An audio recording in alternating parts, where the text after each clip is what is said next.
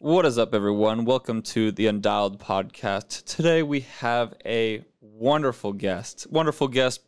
Present yourself. What's going on, guys? My name is Matty Travelo. For any of you that do not know me, I've been a professional scooter rider for probably about 12 years now. Professional meaning that I've been traveling. I'm a sponsored rider. I get paid.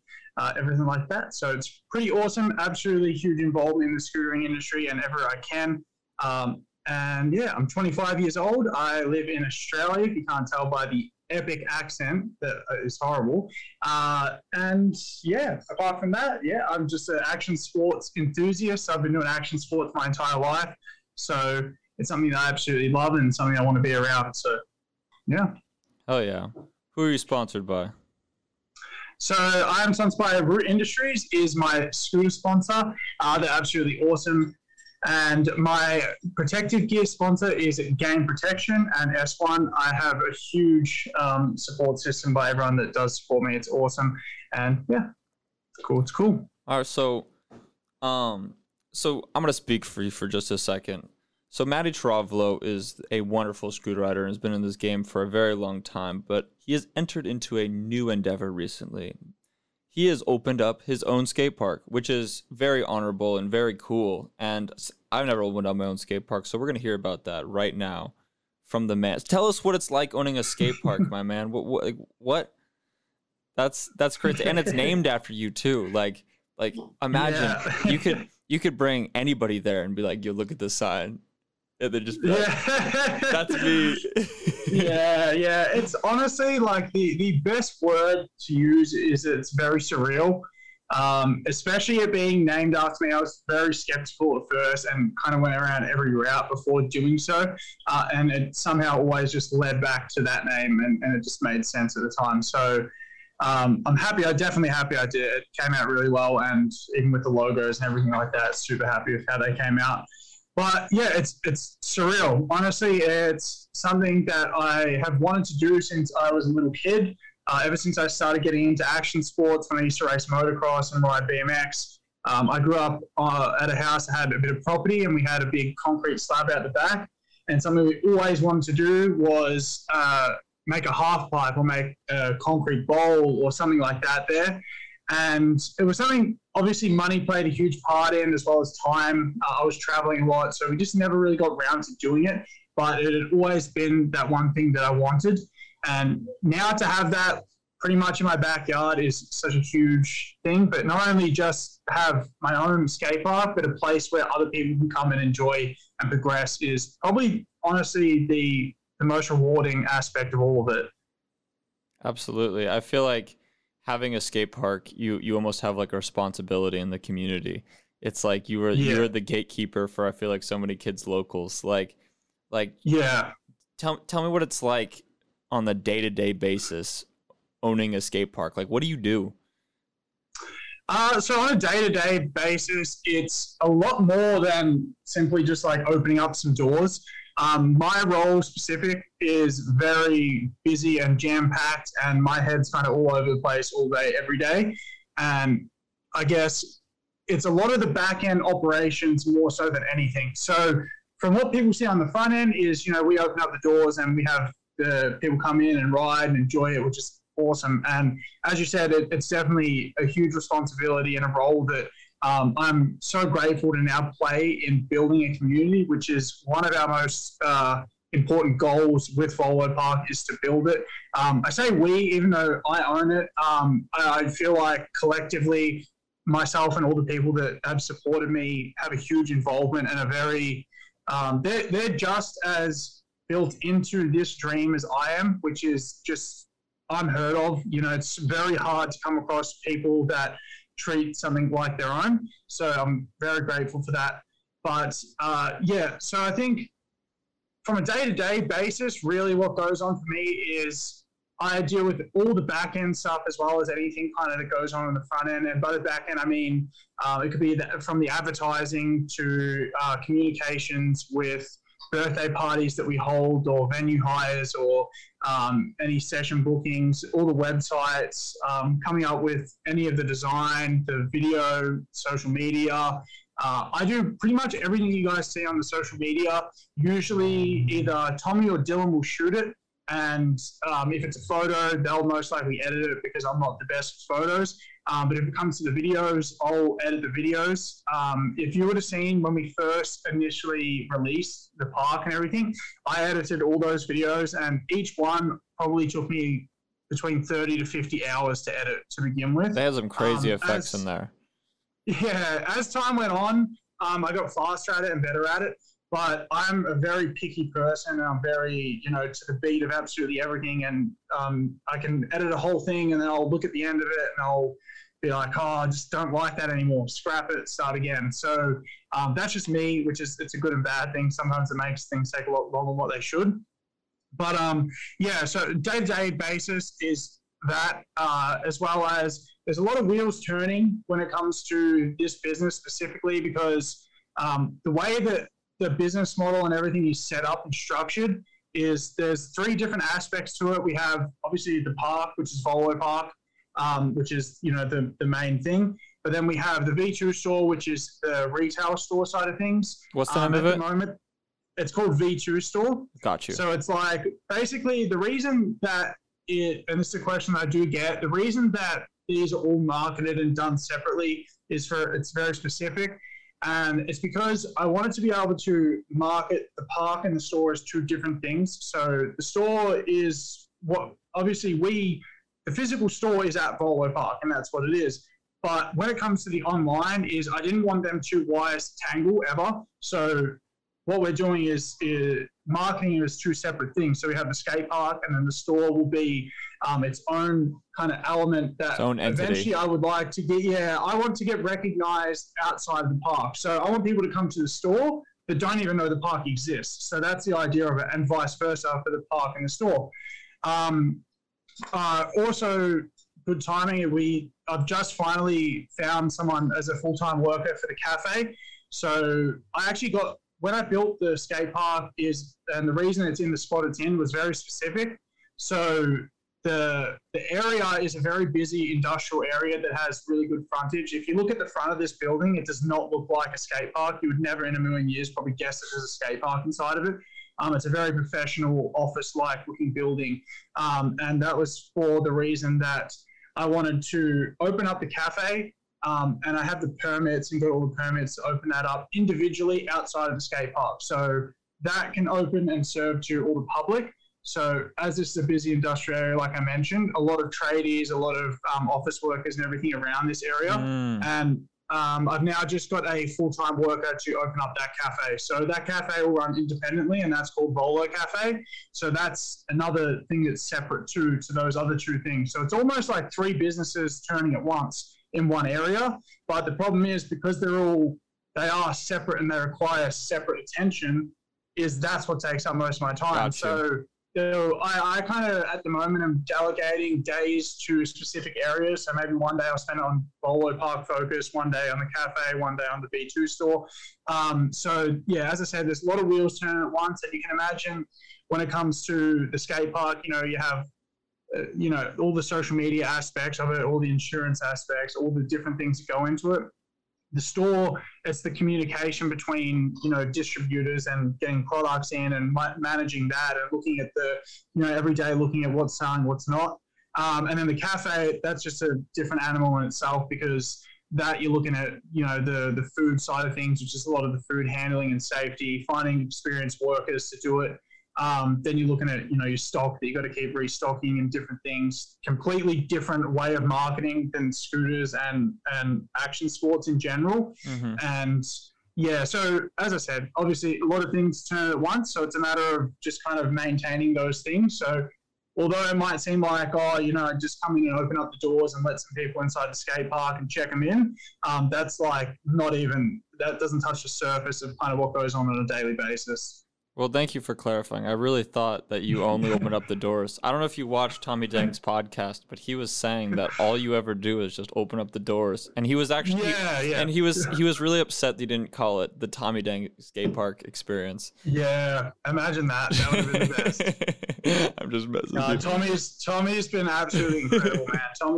Tommy's someone who There's only very few people that I've ever had in my life, and like very few people you ever will have in your life where it's someone that you can rely on and someone you're just genuinely lucky and happy to have in your corner. And Tommy's always been one of those people for me. So I'm really grateful for that. Absolutely. Tommy's the best. So I want to hear really quick, how did all of these big moving pieces all come together in order for you to make the skate park? Because the skate park's relatively new. Like what was the perfect storm that happened?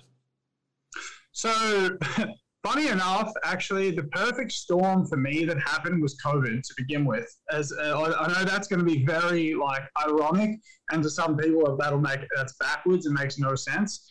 But COVID, as like everyone going from doing so much to doing barely anything, gave me a lot of time to think. So just for a bit of background, in 2019, I spent more time overseas in the UK than I did in Australia. I traveled there probably 3 or 4 times, and it was just, constant go, go, go. It was almost like come home, sleep, leave again. As, I know with you and Clayton, you did very similar things. So, going from such an extreme lifestyle to now being like confined to your house, it's backwards for people like us that are constantly on the go. And it's like, although a lot of what we do also requires being behind a computer and that, the sanity exists outside of a computer sometimes. Oh, absolutely. So, yes. Yeah. It's like a bunch of ADHD adults, like not being able to go and do anything. So it's a pretty hard thing to deal with. But for me, it actually was a blessing in disguise, because that time that I had to think, put things into perspective for me and where I wanted to go and what I wanted to do. I knew, and I've always known, that scootering and action sports in general are just where my heart is, and I love it. It's what I know off the back of my hand. I'm good at what I do, not necessarily just saying with riding, but the experience that I have in this area in particular is something that's kind of unmatched for me in a different area. Like I couldn't just go and work in a labor job or in hospitality and be as good as I am in this industry. Yeah, you got 12 years under your belt. Yeah, exactly right. So even though we don't look at it like that's work experience, because we just did that growing up, that was natural. It really is work experience. And not only that, just everything that's come with it, the way that, we can talk on camera and the way that we can talk to parents and kids, it's a huge benefit that we didn't even realize existed until we get a bit older. So, but as I said, I'm 25 now, so it was time for me to start kind of looking at where I kind of wanted to go. But mind you, at the time, I was actually only 23. So this is like 2 years ago nearly now. We're going into when this all first started. Okay. So basically, COVID happened, and then I needed to figure out how I was going to do something where I could stay in the industry. So I was working with Root Industries full time. I was working 38 hours a week for them, doing their social media, team management, as well as some distribution communications overseas. And then kind of also finding shop ambassadors, just things like that. Kind of everything Root Industries I tried to have my hands in, which was awesome. I'm super grateful for that position, and they were incredible to give that to me. And the amount of experience that came out of that is actually incredible too, even the management side of things and everything. So that was awesome. But I knew with that, it wasn't something that I wanted to do forever. It wasn't something where I was overly enthused about the thought of that being my life forever now. I loved what I was doing. Don't get me wrong. It's better than 99% of other jobs, but it just didn't tick that box for me. And like, it sounds weird to say it like that, but it just wasn't exactly what I wanted, because at the end of the day, no matter which way I looked at it, it was still social media manager, whatever it was. And it really wasn't doing a huge amount for me riding individually or anything to fulfill what I wanted to do. Do you like working with your hands, like being hands-on on stuff? I feel like social media sometimes, like it's hard for me sometimes because it isn't actually like real, So it's like you kind of just get stagnant. But I feel like, I don't know, in a skate park, I remember when Clayton and I were building AZ Grind, it was a very hands-on experience. It's very much like get your fingers dirty, like get your hands dirty. I definitely agree with the social media, and I think because we've been engulfed in it for so long now as well, is it's so saturated that to have the motivation every day to want to go on there is, I find, difficult. Not that I don't love social media. I think social media is like such an incredible tool, and it's so crazy to what it has become. But yeah, I definitely think it seems a bit. Sometimes it feels like it's not real. Like anything you put out there doesn't actually exist, and it's kind of just whatever. It's just a bunch of numbers on a screen, is what I always refer to it as, which is very true. And if you don't like this, it's a whole nother conversation. But if you don't learn how to become like an actual influencer and not just have followers, you may as well just go and pay for likes and comments and shares, because it's just the same thing. It's numbers on a screen at the end of the day. Like it's not going to do a whole lot for you. Not in our industry specifically, anyway. Yeah. Maybe once we have some major sponsors come on board that are willing to pay for exposure like that. But at this point in time, it's not realistic. So, there was a point where my social media was doing awesome and it was great. Like, don't get me wrong, it still does fine. But I was putting probably 10 times the amount of time I do now into that, and there was just the return on that is nothing. It doesn't exist. So but I agree. Like, I'm definitely more of a hands-on person, even if it's not necessarily actually getting out and building ramps and doing those sort of things. I just like to have my hands in the pie everywhere I go and make sure that kind of I'm managing and controlling things. So yeah, to the original question, I was thinking about what I wanted to do, and then the opportunity came up where Empire Skate Park actually came up for sale, which, if anyone that does not know, it was a previous skate park that was based over the southeastern side, I believe it is, suburbs of Melbourne, in a place called Mordialloc or Braeside. And when I got it sent to me by one of my family members, and when I had first seen it, I kind of just shrugged it off and didn't even really think anything of it, to be honest. And this is just as COVID was hitting. So they put up a sale as COVID was hitting, from my understanding. And then I started to think about it a little bit more. I spoke to a couple of people, and it kind of persuaded my perspective a little bit to think, oh, maybe it is possible, maybe it is viable, and like this is a way that I could stay in it. Still really early stages, but I spent probably the next couple of months, I would say, going into the financials of the business, doing projections of the business to see where I could take it and what I could do with it, to see if it was actually viable. Because it's one thing to say, oh, it's awesome, I can own my own skate park, and that's great. But it's another thing to say, like, can I afford to own my own skate park, and can this actually survive? Because, at the end of the day, like, we're talking most of the time, aside from school holidays, is we're only really going to be busy on weekends. So you need to make sure that it's going to be viable, which is actually a lot where the store and the cafe side comes into it as well for me, and why that's a huge part of this. And if anything, it probably requires more attention than the park does itself. So, but yeah, the opportunity came up. I looked at it, and then I started making some inquiries and spoke to the salesperson of the business. And yeah, kind of went on from there. A lot got delayed. A lot got, it took a very long time. The negotiation of it probably went on for to be honest, probably like nearly 8 months or something like that. It was, 2019, I believe it was, when we started the conversation. So what were you negotiating? Like, 'cause you've mentioned Empire. So what it came to it, like, just to clarify, what it came to it is, that I was going to buy Empire. So I wasn't just going to buy like ramps from Empire. I was going to buy just the whole company, just outright the whole company. At the time, it was the most beneficial thing to do for a few different reasons. But to simply put, originally is that I was just going to move in there. The original plan was I was just going to move in there and revamp the whole thing, redo all the signage, make it look nice, and that would have been that. And it would have stayed in the same position. I was originally just going to move my whole life over that side of town or just drive there every day. I really didn't care at that point, did not fuss me. And I was just going to move over there because I live in the western suburbs, so the complete opposite side of Melbourne. Got you. But yeah, so it was to just buy out the whole business. But basically, long story short, we had some issues with the lease not being renewed. So we ended up having to move it, which made things very difficult trying to move an entire skate park during COVID to begin with. And not only that, like the uncertainty of everything was just crazy. Like, if, pitching this idea to someone, I'm going to buy a skate park in the middle of COVID and I can't even open it. That sounds just ridiculous. It sounds awful. No offense. Yeah, it does. No, it sounds just like, what are you doing? Are you even thinking about what you're doing?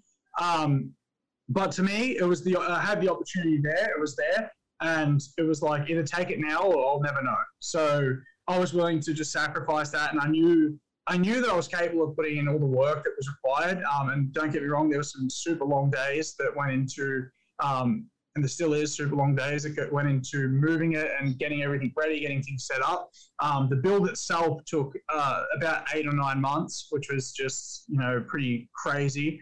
To walk in every day and just have, just walk out to like this skate park that was just unbuilt because it's all made of steel frames. So it was just this big factory, this big, nearly 2,000 square meter factory with just frames everywhere, just stuff absolutely everywhere. Everywhere you walk, there's wood and there's just everything. So that was a huge thing to face in the middle of the pandemic and everything going on, and to wake up to that every day, kind of go in and be like, I'd walk in the door and I'd just be like, take a big deep breath and be like, all right, let's go and let's get it done. Just slowly chip away, brick by brick, every single day, and eventually get there. So initially you were planning on just buying. It used to be called Bunker, right?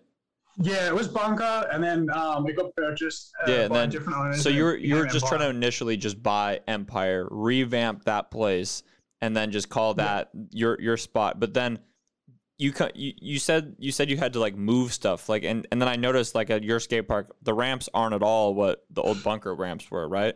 I mean, not Bunker, Empire. Yeah, different. Yeah, different. So there's no tie to like the old Empire skate park at all. Then you just started from scratch. Yeah, so this would be considered as like a completely new business, regardless. Like if you like to put it this way, if you went anywhere and like it's all new accounts, it's all new, absolutely everything. If you went to a bank, they wouldn't even recognize that it was the old business. But Empire closing was kind of your like foot in the door, like what got the idea in your head. Yeah, exactly. That's what to me was like, all right, there's an opportunity there. It's possible. Run all the financials, see how possible it actually is and viable it actually is, and then I'm not going to just step in a hole here, and then we'll get it rolling. So, and I don't want to get this misconstrued. Like, I don't want people to think, oh, well, like I just do it for money, because it's got nothing to do with money. It's just got to do with this. For me, was an opportunity to stay in an industry that I absolutely love. Yeah, I just want to stop you right there. I think that there's a horrible conception in scootering where it's like frowned upon to like look at money, but like, when you think about it, it's like you have to. I think about scootering as like a car and people in the car. The people in the car are like the ones driving it, right? And they're driving this car around. But like the car's gotta like have gasoline, and the gasoline is the money that gets the riders around, And it's like it'd be great to have just a passionate, super stoked, stopped car, but that car's not going anywhere. Scootering is literally just stopped. So it's like in order for scootering to continue and progress, there needs to be money flowing through it. And ideally, exactly right, the more money we can pull into scootering, the further we can take each of our passions as just the fuel, And so like, I get annoyed when people are like want to like, I don't know, be quiet about the money word, but it's like, no, like, let's be realistic. Like money's how change happens. Like money's the reactant. Like, I don't know. It's that's just, it. Yeah. I completely agree. And I definitely had this, and like you gotta make a living. That's another thing too. Is like as much as like you'd want to do this for like charity or whatever, but it's like you gotta eat.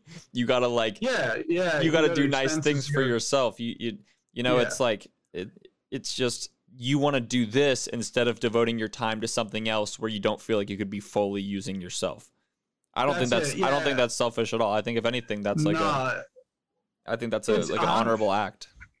It is, of course it is. And like what I hope with the skate park, and one thing I've always said since the beginning, is that what I want this to do more than anything is motivate other people to take steps, to take risks and to make something out of this, because it's too often that I see these people who are so talented, like more talented than I am, well and truly, that spend 10, 12, 13, 14 years building a career in scootering, and they don't know how to progress from that what they're in, the little niche of getting paid, whatever it is by a company, but not being able to meet their month's end. So they have to go and get a full-time job, and then eventually that takes over and blah, blah, blah. That happens far, far too often. It's happened to many friends of mine.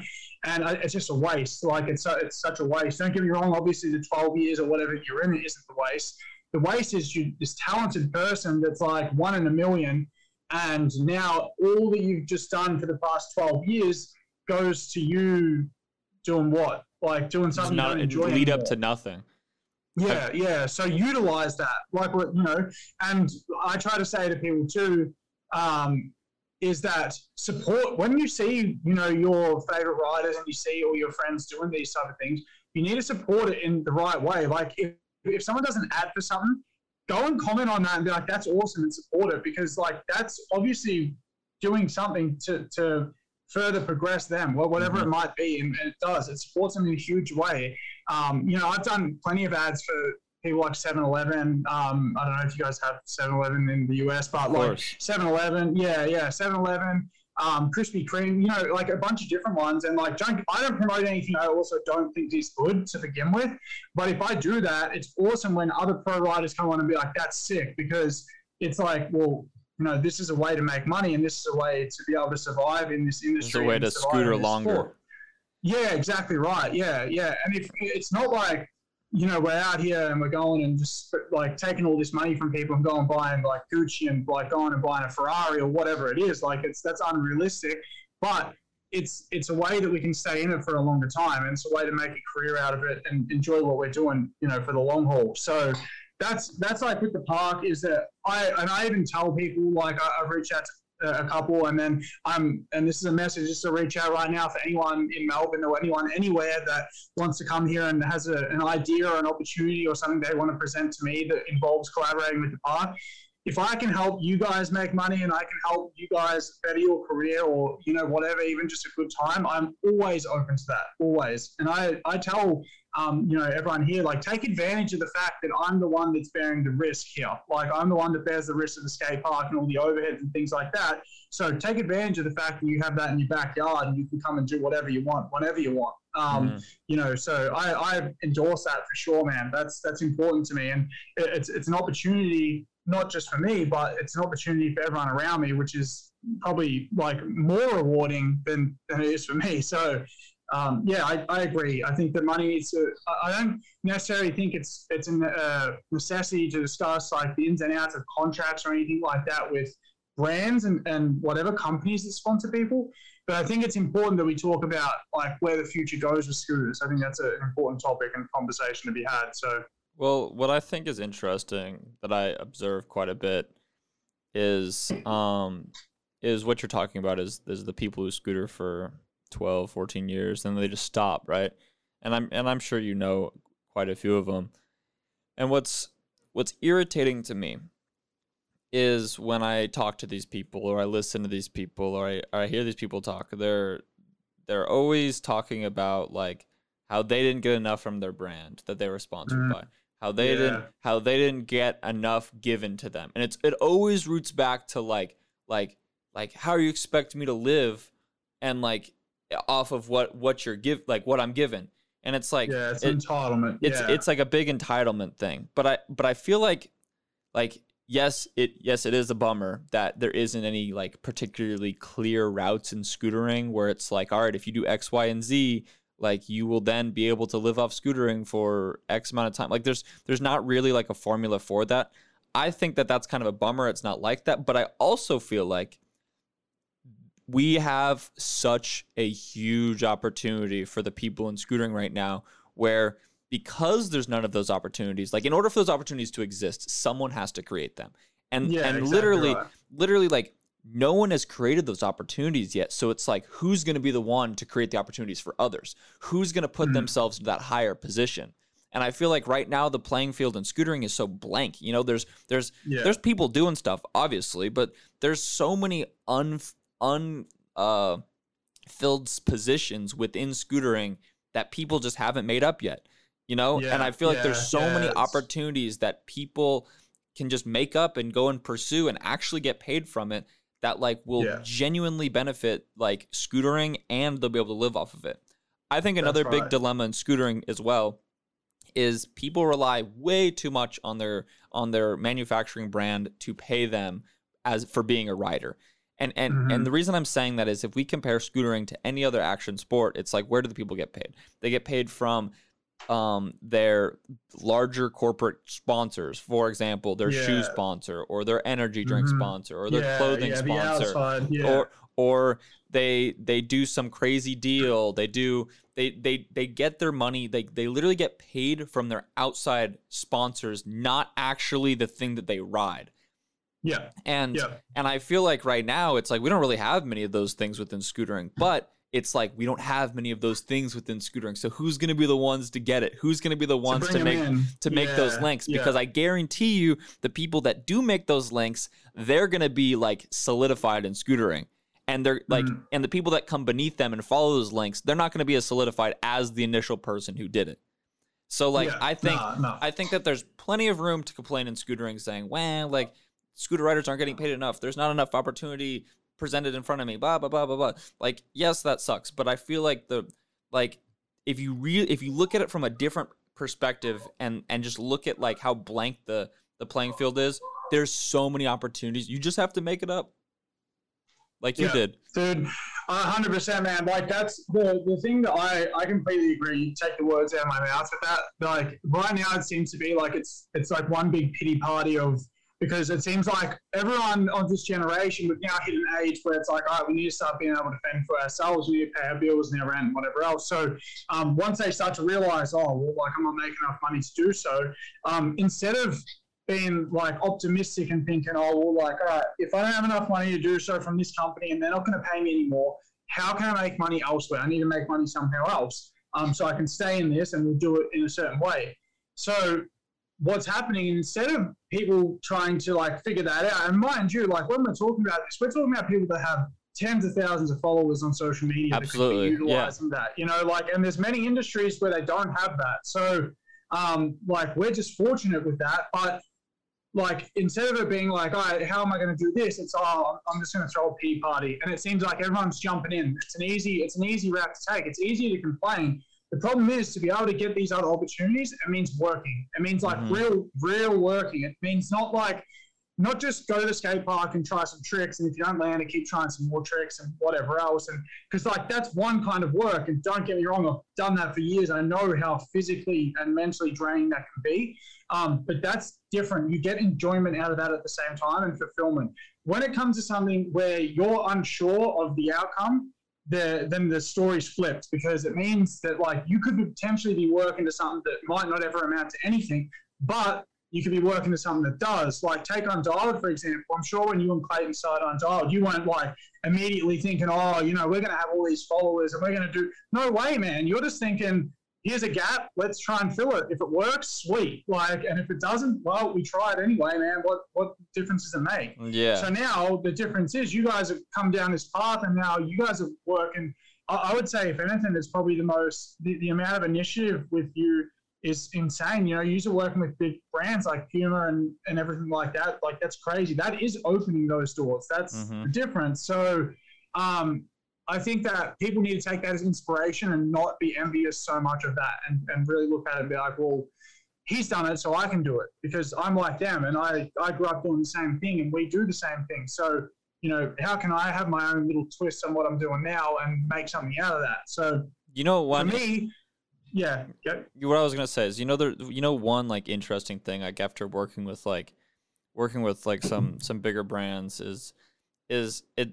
It's always what's interesting is it always comes down to like they want their opinion of what scootering thinks about them, you know? And it's like I feel like scooter riders are always so concerned, like, I wonder what this big brand thinks about me. But it's like, yo, these big brands are just as nervous about like, yo, so what does this community think about us, you know? So I feel like it's so interesting. It's like when one person thinks the other person doesn't like them, and then the person who doesn't like them, and it's like but it's like if they actually just met and like felt each other out, they'd probably be great friends. You know what I mean? Yeah, exactly. That's 100%. And I find that too, man. Like I've working and speaking with people that are outside of scooters is like that's their take on it. Is they have no idea.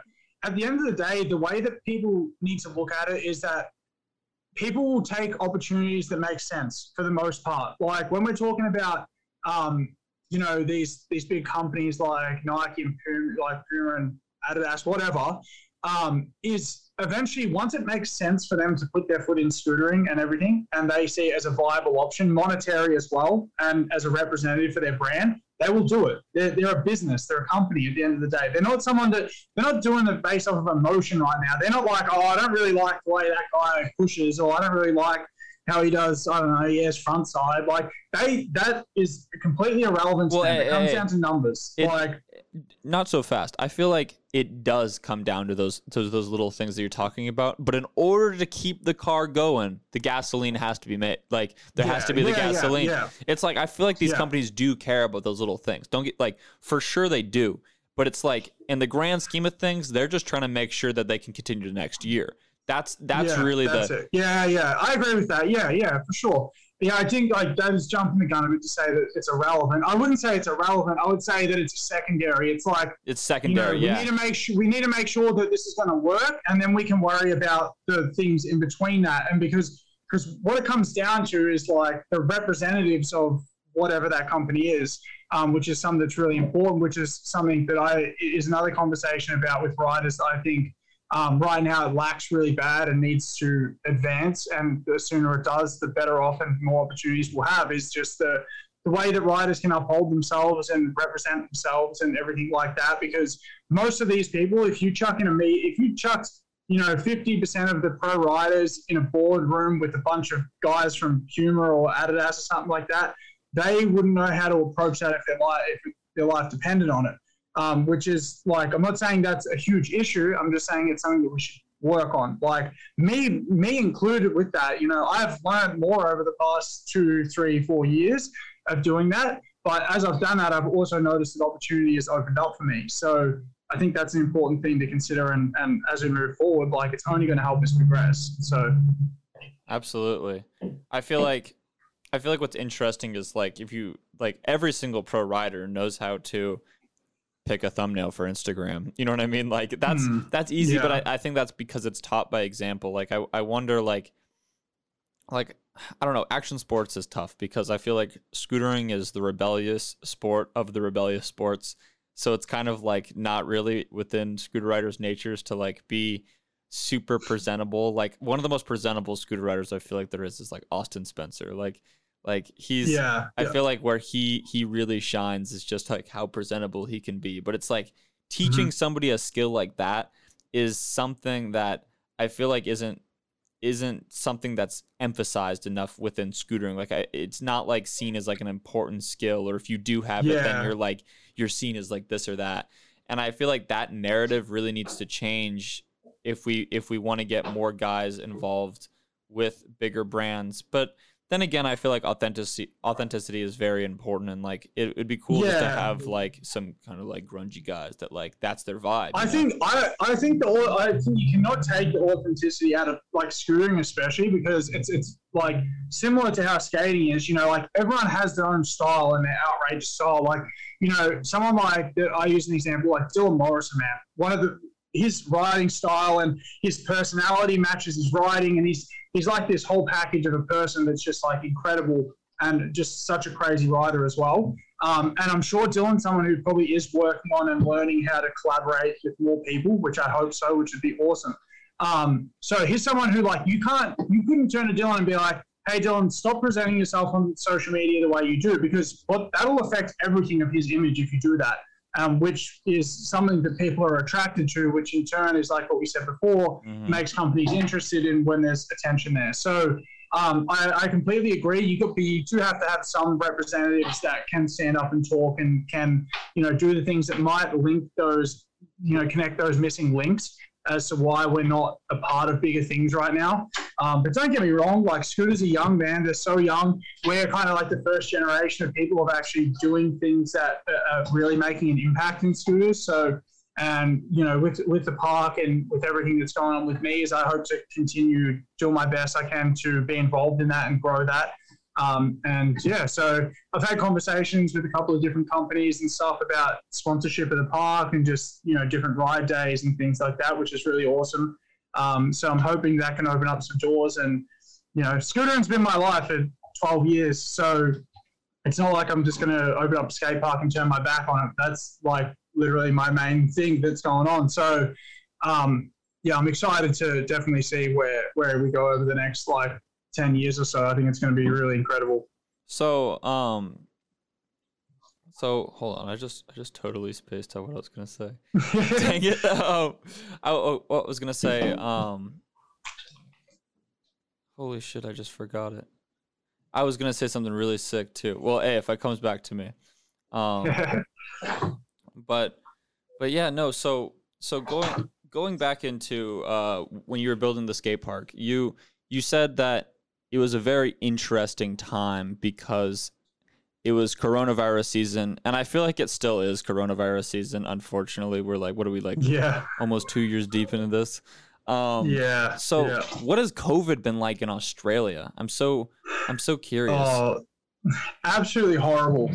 So I try not to get involved in the political side of things too much. I don't read too much about what's going on in the US or here or anything. I just kind of try to deal with everything that's going on because we opened to put things into perspective in Melbourne and Victoria. It's been the worst by far. We opened in May and we haven't been open for a consecutive month yet. We've been open for the most was 2.5 weeks. So we get closed down, then we get open back up, we get closed down, open back up. And they hand out, these little grants, which do basically nothing that you don't see until weeks later anyway. But I think what isn't taken into consideration with these things is the long-term effect it's going to have, because every time we go into a lockdown and every time we come back out, people have less money than the time before. And not only that, people are losing more money than the time before. So it's, everyone's losing their jobs and everyone's trying to get jobs and no one wants to hire because people can't afford to hire. So it's this back and forth of just the economy is dying and dying and dying. But it's been really bad. I mean, we went into a lockdown. We're in one right now, actually. So it's hard to keep track. We were open for a week and then we went back into one because there was, I think, 6 cases or something like that. So we went into a lockdown, a snap lockdown for a week. And now it's gone on to 2 weeks. And basically that just means you can't do anything really. You can't leave your house. You can't. The only reason you can leave is if you absolutely have to for work, to go to the grocery store, for exercise, to get a vaccine, and that's about that. So it's definitely a huge damper here. And I think even for those people that are vaccinated and that do get negative test results and everything like that, they're still required to isolate for the 14 days and do all this stuff, which is contradicting. But I think for me, I'm just, every time it happens, I have to go back to the books and be all right, what are we going to do this time around? How can I just make sure that everything's all right until we come out of this? And then how can we prepare for when things open back up? So, that was definitely it's been a huge damper on everything going on. But it is, again, this is part of the reason why now that I'm going to be opening up the cafe next week, regardless of whether we're open or not, for the skate park, because we're allowed to open for takeaway and things like that. We just can't open for, we're not allowed to open the skate park. So I'd open up the cafe, so at least it brings in some form of income. But I won't be able to open up the park, which is, for the most part, for the past 4 months, we've had this finished skate park just sitting there empty, which is just pretty heartbreaking to walk out and see. But, we'll deal with it. We'll get through it. And, on the other end, we'll figure things out and it'll get better. How many sessions have you had there since it's been complete? Me personally, or just in general? just open to the public, because I know I've seen kids in there. Yeah, so probably we've been open for, I think it's 6.5 weeks in total, but they were 2.5, they were 2 weeks in between each kind of thing. So since we've been open, we've gone into three different lockdowns. So we opened, we did our pre-opening night, which was great. And then we officially opened that weekend. And then we were open for 2 weeks. We closed for the 4 weeks. Then we opened for 2 weeks. We closed. Then we opened last week, and then we closed again this week, or like the previous week, whatever. So really, like, you know, we run, our sessions are just like general night. We're open from 9 to 9 every day, because we're here every day anyway, so we're open. But I don't know exactly how many sessions, but our sessions just run in 3-hour increments. So the problem is, like, it's been hard to organize and do certain things, like events you can't really organize because you don't know how to structure around it, which makes it hard to look forward to things and plan around things. So yeah, I think it's been pretty difficult, but yeah, we're dealing with it. Damn, that's crazy. So you said you have like 3 primary things within your skate park. You have the skate park, Valdo Park. You have your cafe, roller cafe, and you have V2, your scooter shop. Yep. So while the lockdowns are happening, are you still able to like fulfill orders in the V2 store? Sorry, go ahead. So I was just curious, like, is that just what you've been doing? Yeah, so generally, throughout the lockdown, we can still come in here and do that and send out any orders. And also at the same time, like, I come in and, because like I'm allowed to be here because I'm also a sports professional, so like that's what I'm classified as personally. So I have come and done some filming and done things like that, got social content, like, because we're allowed to do that because I can't do that at home. So the rule is you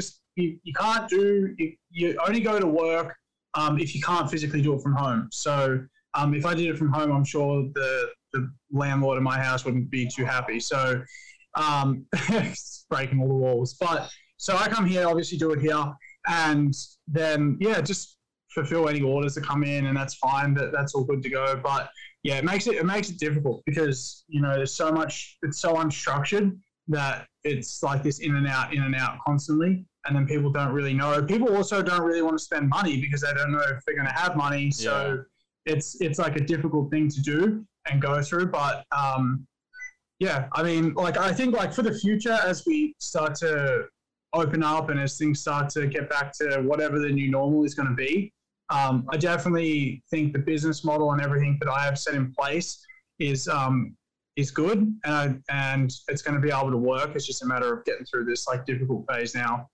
Got you. So COVID in Australia, like, what are the lockdowns like? I know I've heard, like, you're just not allowed to leave your house unless you're going on a walk or like going to grocery store, or like very select things. Like, have you known anybody that's been like caught for being outside? I don't know if I know anyone, like, personally, no one, but I know, like, friends of friends who have gotten fines from, like, just being outside or being outside of there. So, like, the thing is, you can't leave 5 kilometers from your house. So it's like, maybe like 3 miles or something like that. Yeah. So you're in like a bubble of your house. So if you go somewhere else, you have to have a reason as to why you're going. And if your reason's not valid, then you can just get slapped with fines. Like, I've seen a huge amount of videos and everything from people here who have, for example, there was one the other day where, this was before we went into another lockdown, but a lady and her partner walked out of a Coles, which is like a grocery store here. And as they're walking out, they pulled off their mask as they're walking out. She only needed to have it inside at this point. And there was a copper sitting out the front and just fined them straight away, both of them, for doing that. Even though they'd worn it the whole time in there, as the automatic doors are opening, they're pulling them off, and then they get slapped with a fine straight away. So it's pretty ridiculous. Like, they just opened up now what's called regional Victoria. So that's like the countryside of Victoria. And basically if you travel to regional Victoria from like Metropole, which is like Metropolitan, which is where I live, and you don't have a good reason, you get like a super random number, but it's a $5,424 fine. Don't know why that number specifically. I'm sure there's a reason for it, but that's like really a lot of money. Yeah. In a time when people are already struggling, it seems pretty uncalled for. But whether or not like those fines will even hold up in anything, I don't know. I really couldn't tell you, but I think that it's not a very good thing to threaten people with fines and money over something that's like when people are already struggling. And some of the times people don't even know that they're doing something wrong. Like 5 kilometers from your house, like I honestly wouldn't even know where that is. So my closest grocery store is like on the borderline of that. So, but yeah, are they measuring it like 5 kilometers via maps or 5 kilometers like straight shot? Like, what is it? I don't know. Like, I honestly, I wouldn't even know. But it seems like it's just everything and everyone just speaking about it. But a lot of people now are just completely over it, and like most people just don't abide by those laws anymore. Or whatever they are, but they don't really care for it. Every time, we've had to cancel probably, I think we were supposed to have 4 birthday parties the weekend just gone, and then we were booked in for another 4 this weekend. So that's 8 birthday parties that we have to reschedule, and everyone that just calls me up, they're just like, this is just a load of it now. They're over it. They're sick of it. They just want to move on and like be able to live life like normal. So it's extreme here, though. It's pretty extreme, like especially in New South Wales and stuff right now. Like with that, people have started doing these big protests, and they get like the police all organised these protests, and it's pretty, it's crazy. It's not a good place to live. I know a few people who have actually moved to like Queensland just because they're over the lockdowns in Victoria, because Queensland's a little bit better. But yeah, it's not the best. So is it runs by like state then? Like it's like whichever is it states, right? Yeah, states. Yeah. Yeah. So it's like whatever state you're in, there's just like completely different laws. Just regarding. Yeah. Is there any that are completely not on lockdown at all? Yeah. So like each state has a different premier, and then like we have our prime minister who he doesn't really overrule any of it as far as I understand. But each state has their own premier. So what they'll do is they'll get they have a health chief officer who gives the advice whether they should go into a lockdown or not. From what I know, like Western Australia has had almost no, like very minimal lockdown since the first big one. Whereas Queensland's had like 1 or 2, but they've been pretty good for the most part. New South Wales copped it pretty bad, and we've copped it really bad. But like Tasmania and like the ACT and stuff, they've been not so bad. But it's each state individually makes their decisions based on like health advice and whatever they're given from their like health chief officers or whatever they are. But it's not like a collective thing. It's funny because actually the states take shots at each other and like say, if you were managing it better, you wouldn't have to be in a lockdown. Like we're not. And it's kind of funny to watch sometimes, but I don't know. I don't understand any of it. What the most sickening thing about COVID for me is just how politicized it's gotten. I mean, especially in America, it's basically like at this point, like if you care about COVID, then you're a Democrat. If you don't care about COVID, then you must be a Republican.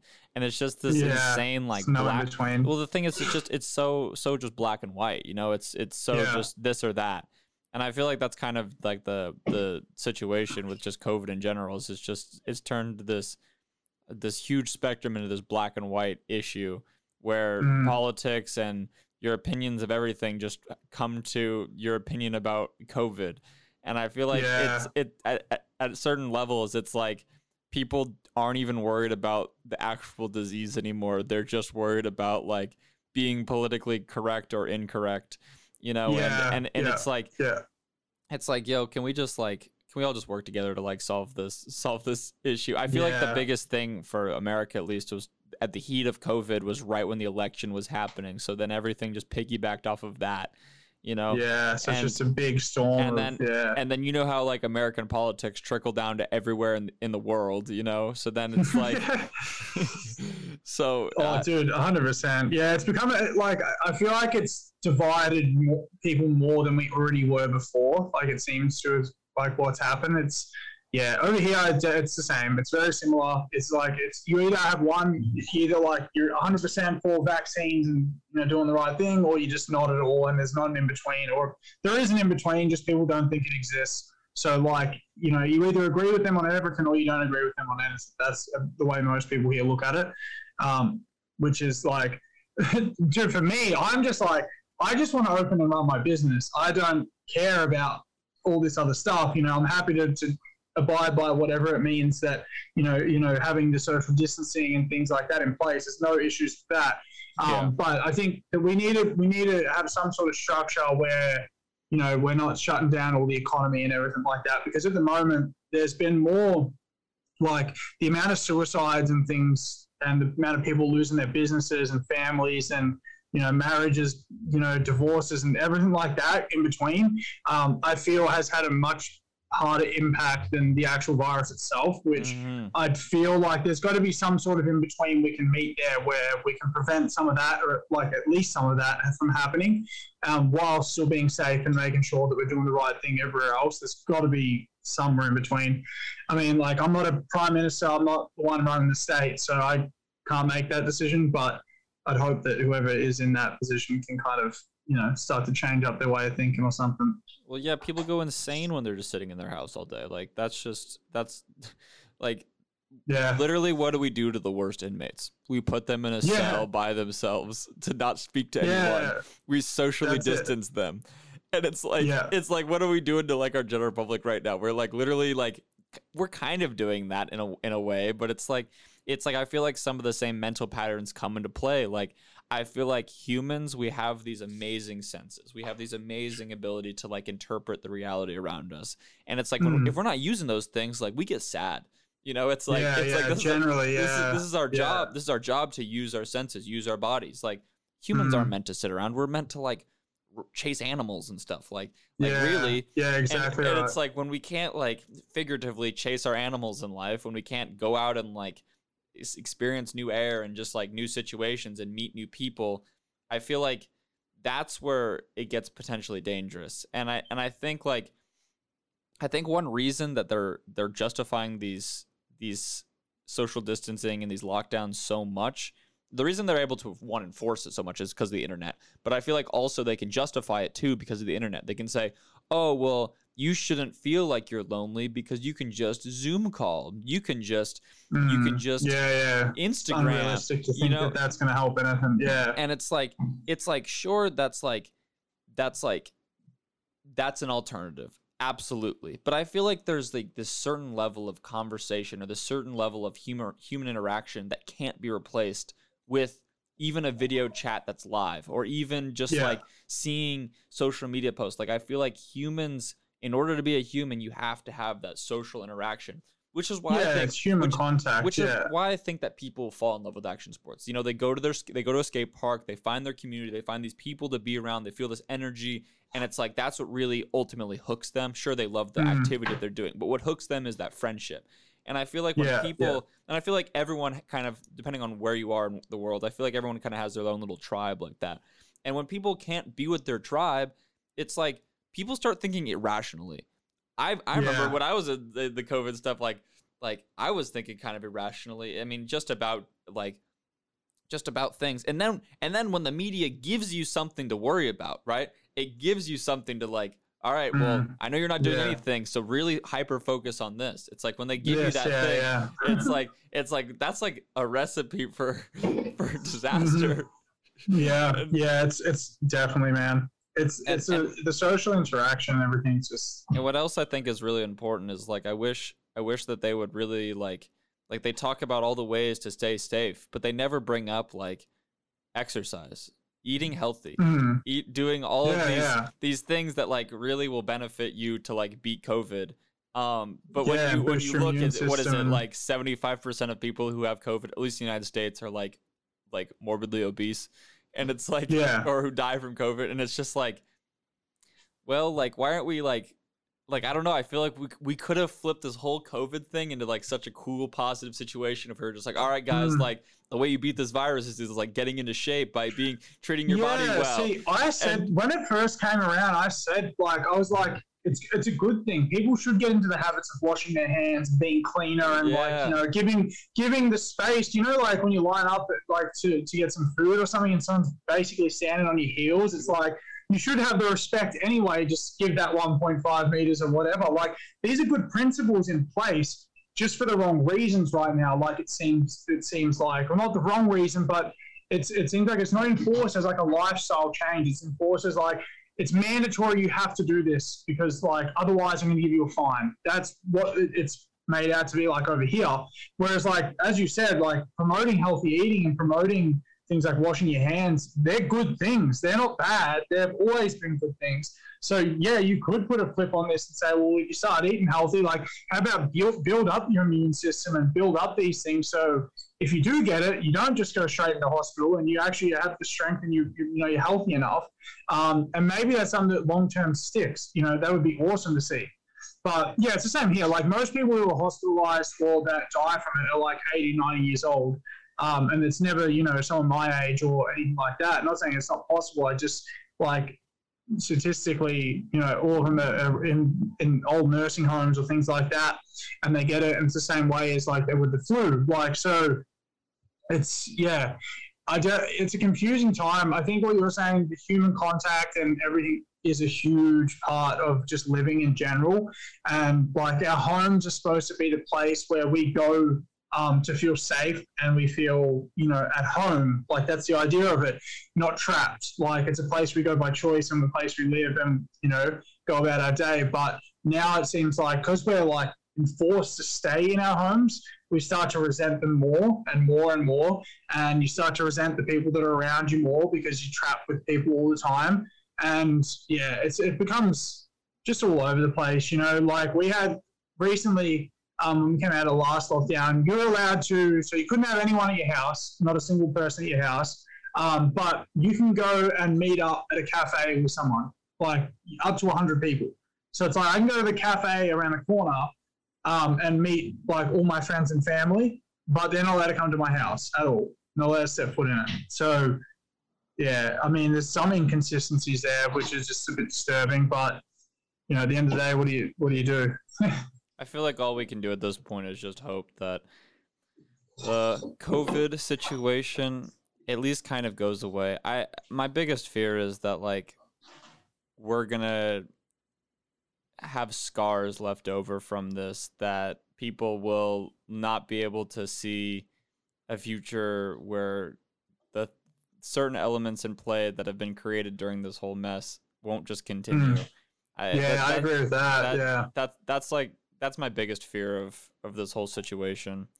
I think, you know, I genuinely like to believe there's brighter days ahead of us and things will continue to get better. I feel like that's the only way you can think about life, right? But I don't know. I really hope that things in Australia, at least, because at least in the United States, like everything is pretty much open. But I hope for you guys that things just kind of go away, so that way you won't have to reschedule birthday parties, and that way you'll be able to really get the full advantage of your skate park. You know. Yeah, for sure. Like I say hopeful and positive. You know, I do think that eventually we'll get to a point where we're open and we're running like normal. Even with just, you know, a few months under our belt where we can start to set things up and get some things and systems in place would be awesome. And yeah, you know, like my goal eventually isn't just to have this skate park. Like I want to eventually do more things. So I want to be able to fulfill those goals in this lifetime, and that's for sure. And yeah, it's just a matter of, in order to do that, unfortunately, I need the world to be open. So we just got to fingers crossed that we do keep things open and we can be open, and eventually, you know, we get the ball rolling to some sort of new normal. I understand that it's not going to be what it was before COVID, like probably never will be, and that's fine. But it's a matter of like at least adapt to some sort of new normal, not one where we're kind of, you know, in and out, in and out, in and out. Because it seems like every time something happens, every time, you know, another lockdown's announced, it's like this big, you know, weight on everyone's shoulders again, and you can see it in people. Like, and it's sad, man. Like, I'm someone that's a pretty mentally strong person, and I think to go through something like this with everything going on as well is like you have to be. You don't really have a choice. But there's some people I know and I can see that just like don't cope with it so well. You know, every time this happens, and it's just unfortunate. But yeah, so hopefully we get back to something. But in the meantime. So tell me about some of your future goals of your skate park. Like where do you want, like what aspirations do you have for that complex? I'm sure you want to eventually host contests, but beyond that, like what else do you want to do? I'm curious. Yeah, so obviously with contests, when's this going to be out? Because I can say something, but I don't know when this is going to be released. Tomorrow. Maybe not. Anyway, if you'll see it on social media, we have something that's going to be hosted here, which is really awesome. Definitely awesome for a good jump start too, to be so early on. So one of the things is we've just pretty much finalized a major sponsor for the park, which is going to have to remain nameless for this time. But it's something I'm really excited to be working with, and I think it's going to be really awesome. That has been going on and negotiated for a few months now, so big sponsorship for the skate park. But my goals for the actual skate park and business in general, I set it up the way I did to be very specific, and that's with how I mentioned earlier about the cafe and the store and the skate park itself, because I wanted to set up a sustainable business model to where I can duplicate that. So once this is on its feet and up and running, my goal would be to go and make one in another state, and then go and make one in another state after that, and then another one after that, and keep going as long as I can. And eventually I would really like to expand it so it becomes a bigger and bigger entity, so it could become something like Woodward one day, or something like Adrenaline Alley, where it's just beast of a place. But in order to do it, it needs to be, set up in the right way as well. So that's why we have the skate park and then the store, which will be able to maintain itself. And then you have the cafe on top of that. So wherever the next ones would be, is they'll be in very specific areas, the same way that this one is, to make so it's a sustainable business model as well. And it brings in a good amount of money, and it can be, can exist, and we can expand it. I have big plans to add and change up things at this park in general too.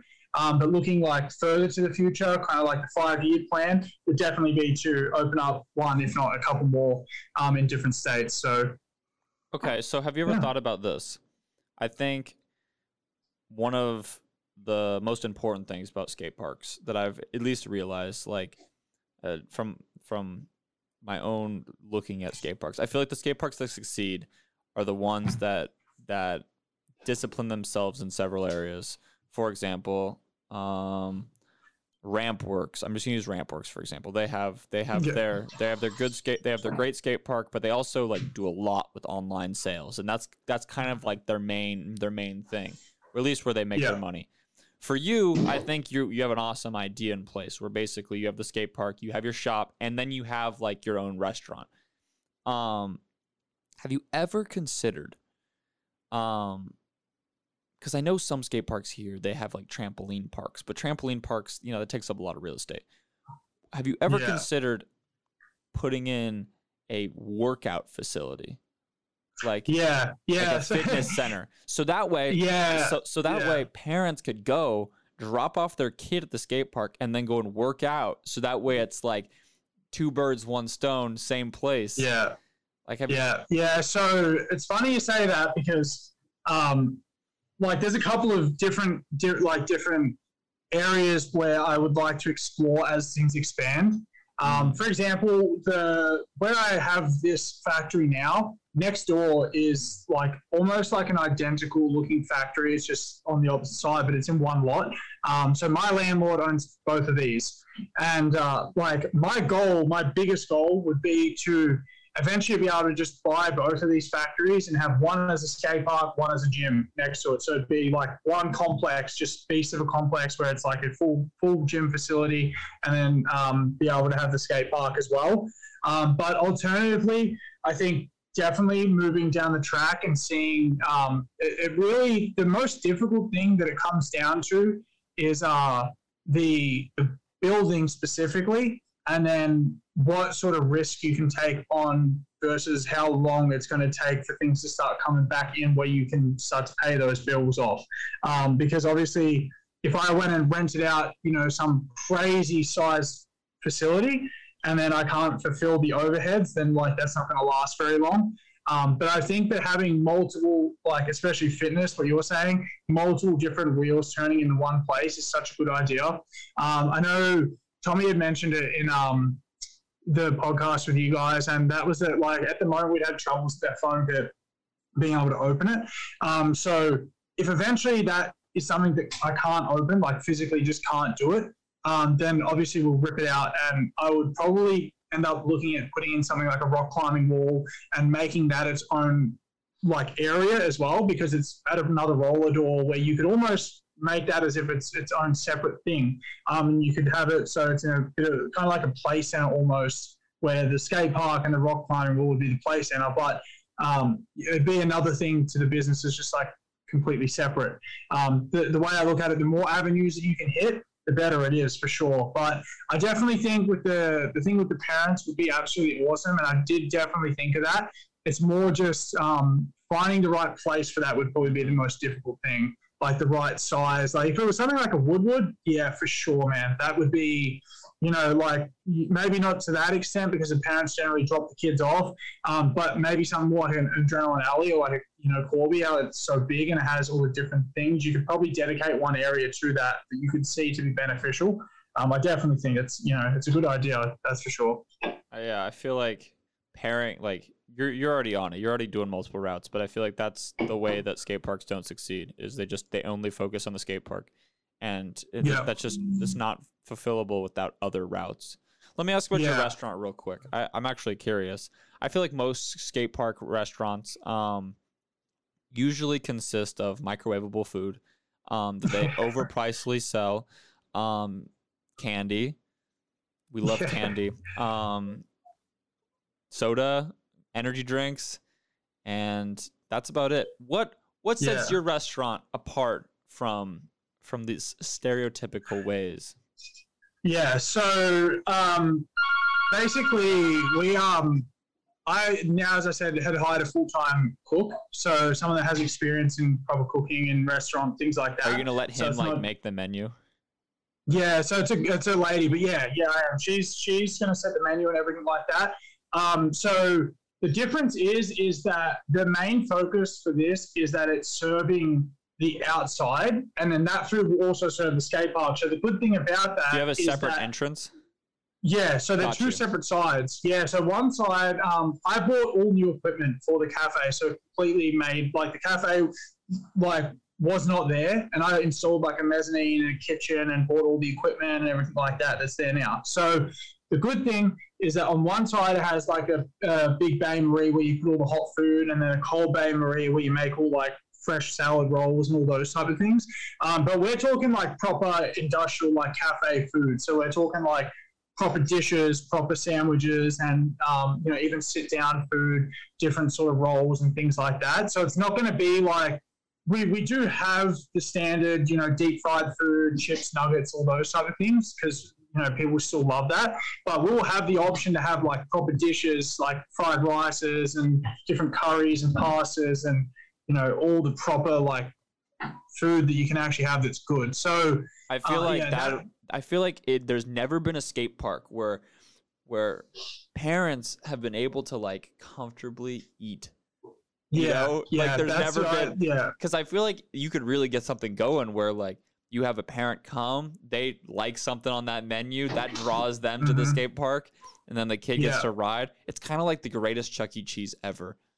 Yeah, that's it. Yeah, well, that's the idea. So like the idea with the cafe was like, it was two birds with one stone. It's like, oh, you operate the cafe and that works and that's sweet.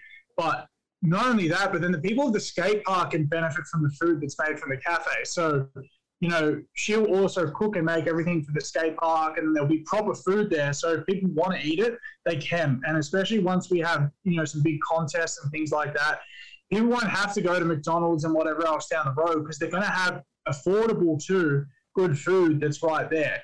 As well as like proper good coffee, like barista made coffee, and you know, obviously your main selection of drinks and things like that as well. But it's going to be proper food. That's the idea of it. Because you know, it's the same for my parents taking me to skate parks. It's like they just never eat the food. It's, you know, my mom just deep fried food, whatever. I'm not going to eat that. But can I give you a suggestion? This is just an idea I had. you should decorate the restaurant with products from your V2 store. So that way, listen to this. That'd be cool idea. Yeah. No, listen to this. If a parent is in there with their kids and you know, happens to be like the brand new Matty deck on the wall, right? While they're sitting at dinner, he could be like, yo, Dad, see that deck that's like right above your head? That's the deck I really wanted, you know? That's a good idea. And you could basically like, you could use it as a showroom for your actual store. So that way kids can work their parents up in conversation while they're eating. That'd be hilarious. Oh, it's the best time to do this. Oh, that's funny. That's a good idea. That's really good.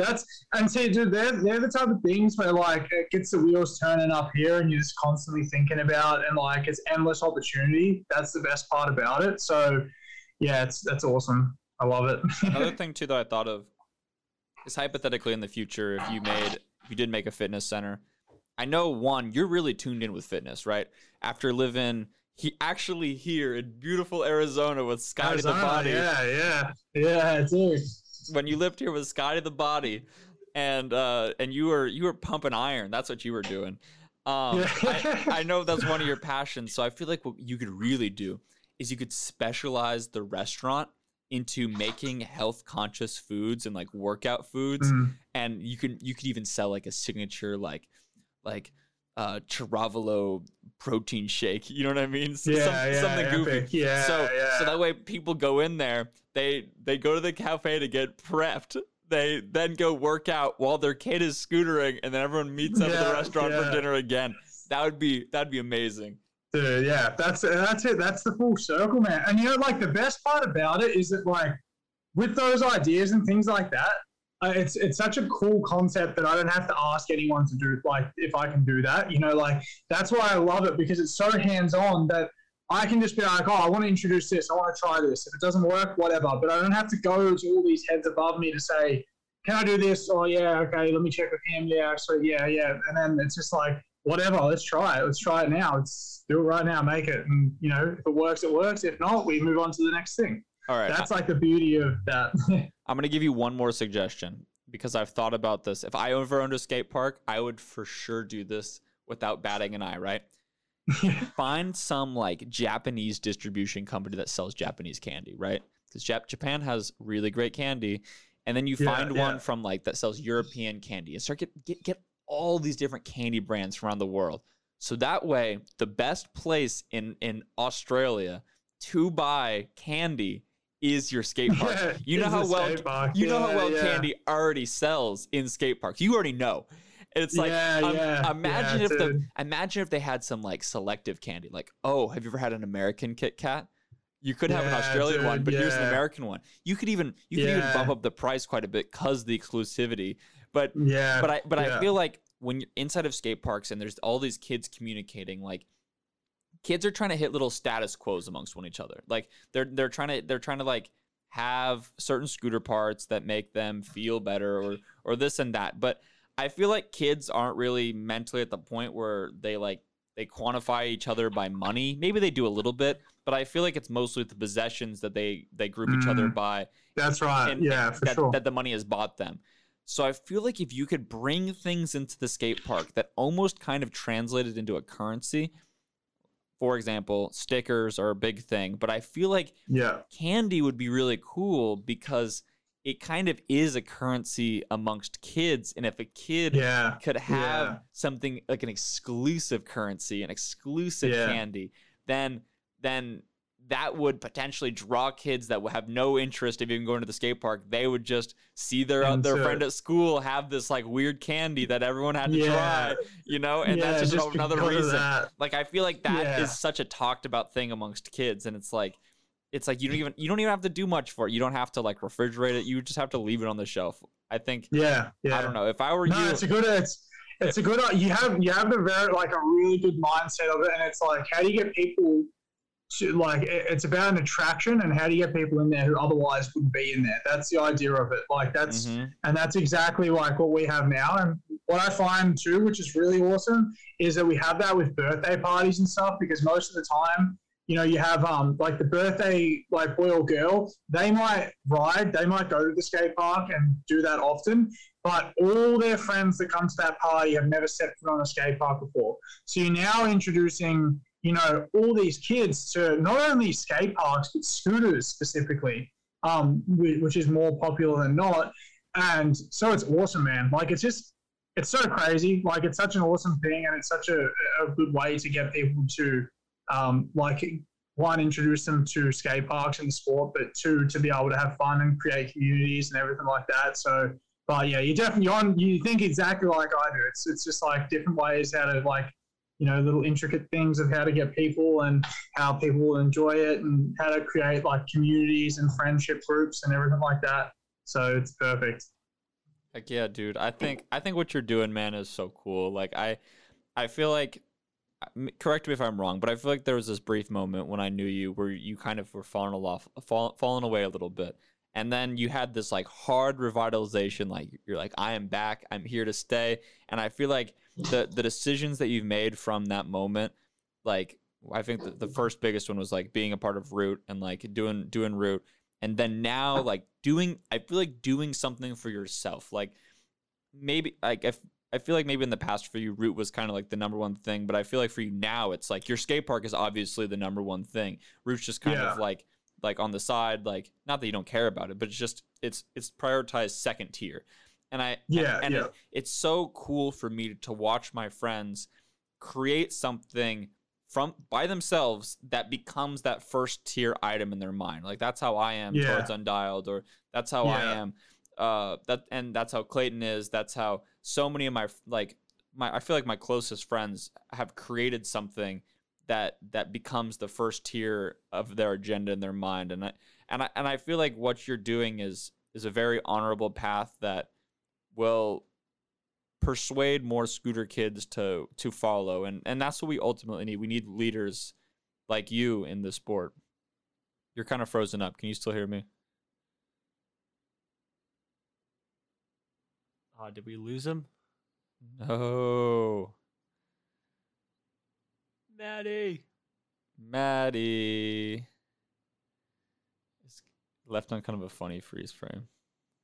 He looks really serious. No. All right, let's see if he rejoins. Dang, he wasn't lying. This background does look good. Yeah, it does. We did good. All right, Madison, where you at? Maybe his laptop died. I hope not. Sheesh. See if he just DM'd me. Did your compute die? Haha. I don't know why I put haha at the end of it. I wasn't even laughing. It was just like a fake laugh. Ha ha ha ha. Yeah. Honestly, it's been a good talk though. His light's green. Yaga. Uh-oh. Is that on Facebook? Is that Instagram? iMessage? Oh. Whoa. Did your pooter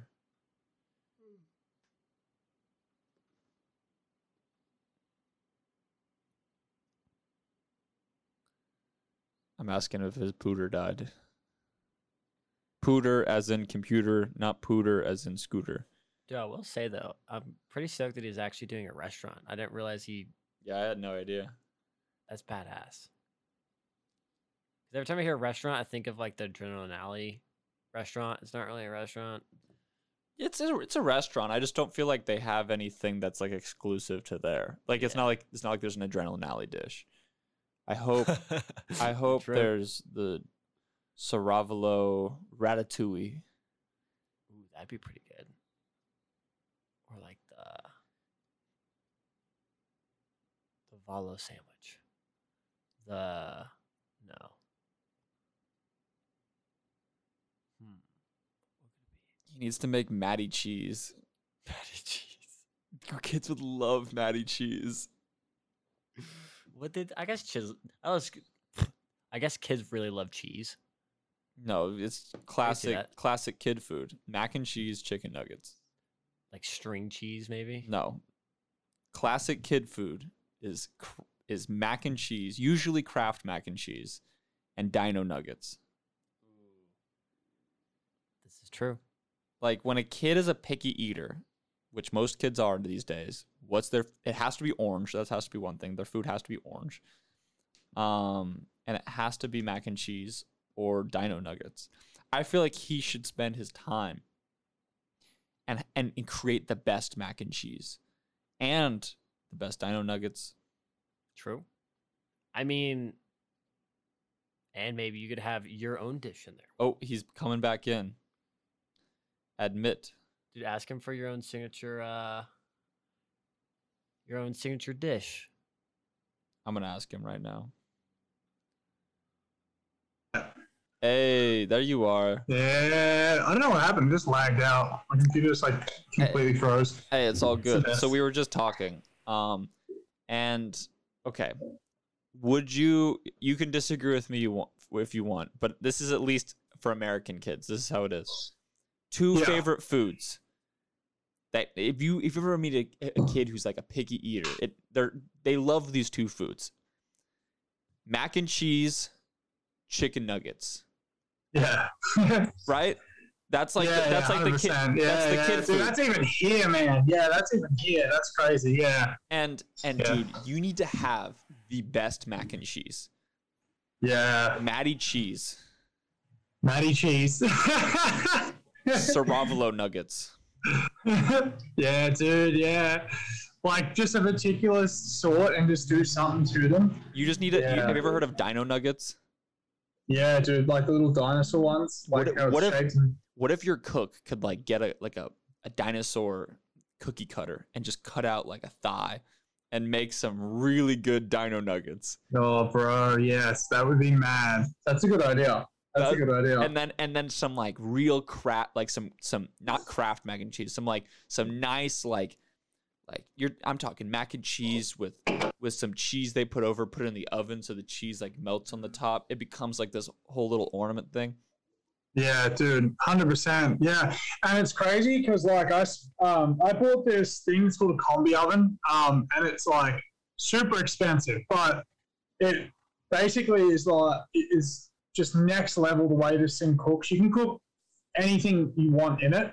So it's so perfect for things like that, like especially mac and cheese and like any sort of chicken, you can literally cook toast in it. It's stupid, but it's insane. So we're definitely, dude, yeah, it's a good idea.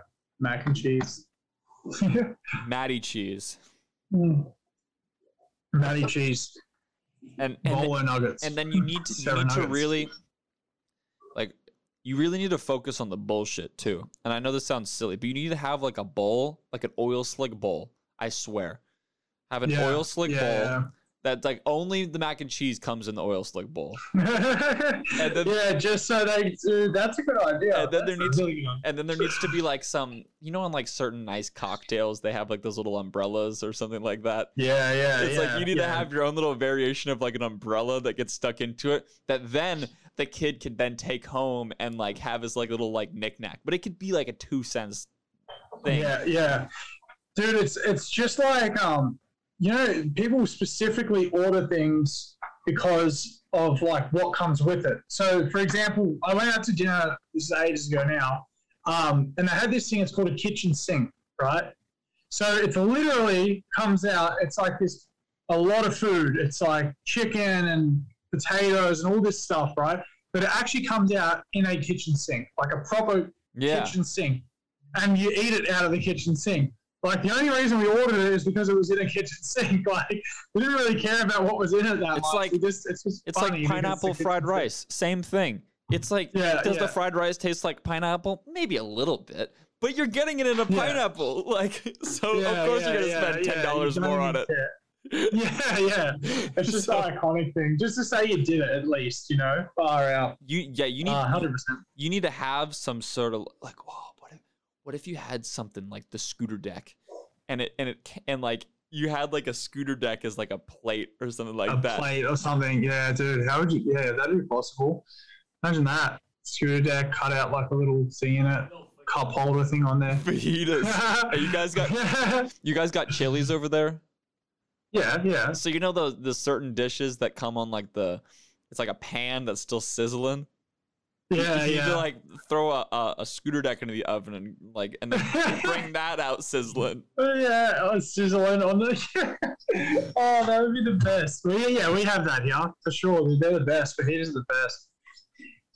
Dude, yeah, that's mad. Dude. Is that like that's the thing? Is there's just so many ideas, man. And the best part is like you can just do whatever, and like if it works, it works. If not, then like you just move on to the next idea. Like that's the beauty of it. So I definitely think that being able to have it that way is incredible, rather than having to go to all these people to get approval for this and this and this. Like that becomes old pretty quick. So another thing you should definitely do is you should always do lock-ins on Mother's Day and Father's Day.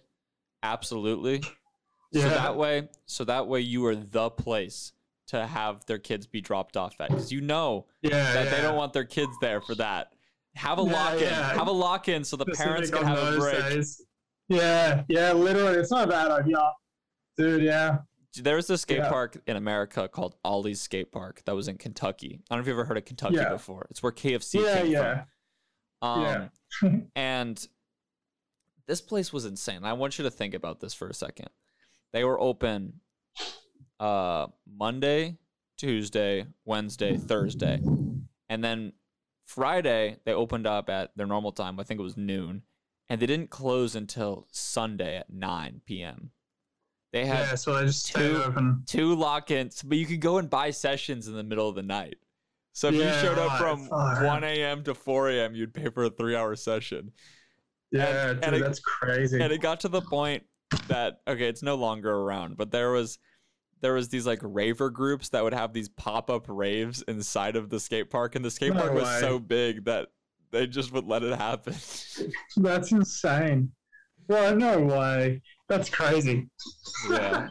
But I can only imagine that'd be a logistical nightmare, actually, like, doing that. Yeah. Yeah, it'd be pretty hard to... Yeah, like over here, they're strict on a lot of things over here. That's the problem. Yeah. Like noise levels, music, and times you can be open and closed and whatever else. Like it's pretty full on. Like that's where when I speak about some of the back end stuff, that's like what you deal with. I don't even know if I'd have it in here, but like the amount of documents and stuff that you have to go through. I have a book that's probably about this thick of just like permit and legal related things, and it's just like I had to read through all of it, and like it's a nightmare to deal with just some of the stuff on there, like just getting certain permits to do certain things. Everything has to be a certain way. Like they're the type of things where you couldn't come into it just blind-eyed. Like you'd be in trouble if you did that. So you've got to be pretty, nifty with how you do stuff and pay a lot of close attention. But absolutely.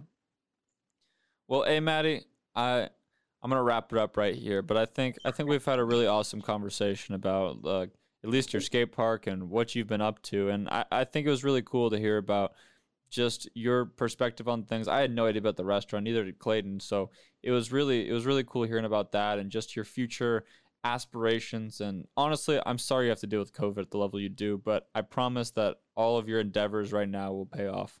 You just got to keep doing your thing. But thank you so much for coming on, man. I appreciate it. Yeah, that's all right. Anytime. Always a pleasure. Maddie, also, where can we find you on the socials, bro? On the socials. All right. So on the socials, just at Matty Travelo on pretty much everything.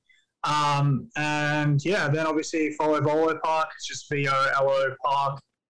That's all over social media. And through there, you guys will be able to find like the V2 store as well as the Volo Cafe and everything. So yeah, we're just doing we've got a lot of things going on in the back end. Another thing to look forward to too is that we actually filmed and documented the entire process of building this place. So I'm right now working on the official, we call it the reveal video, even though it's already been revealed. And that's just kind of like a whole edit recap of it all and like a bit of background of it. And then we have another 12 videos that are already finished and ready to upload following that, which kind of recaps the build of it. So that's like a day by day. You said before about kind of like what goes on throughout a day-to-day basis. A lot of that is in there, so you'll be able to see kind of this place turn from what it was to what it is now. Well, awesome. So I can't wait to see that, man. That's going to be so sick. Yeah. Hell yeah. Well, A, thank you so much for coming on, my man. We appreciate you. The whole scooter community appreciates you. And till next time, my man. Easy, man. Thanks so much. I'll speak to you guys soon, all right? All right, man. Peace.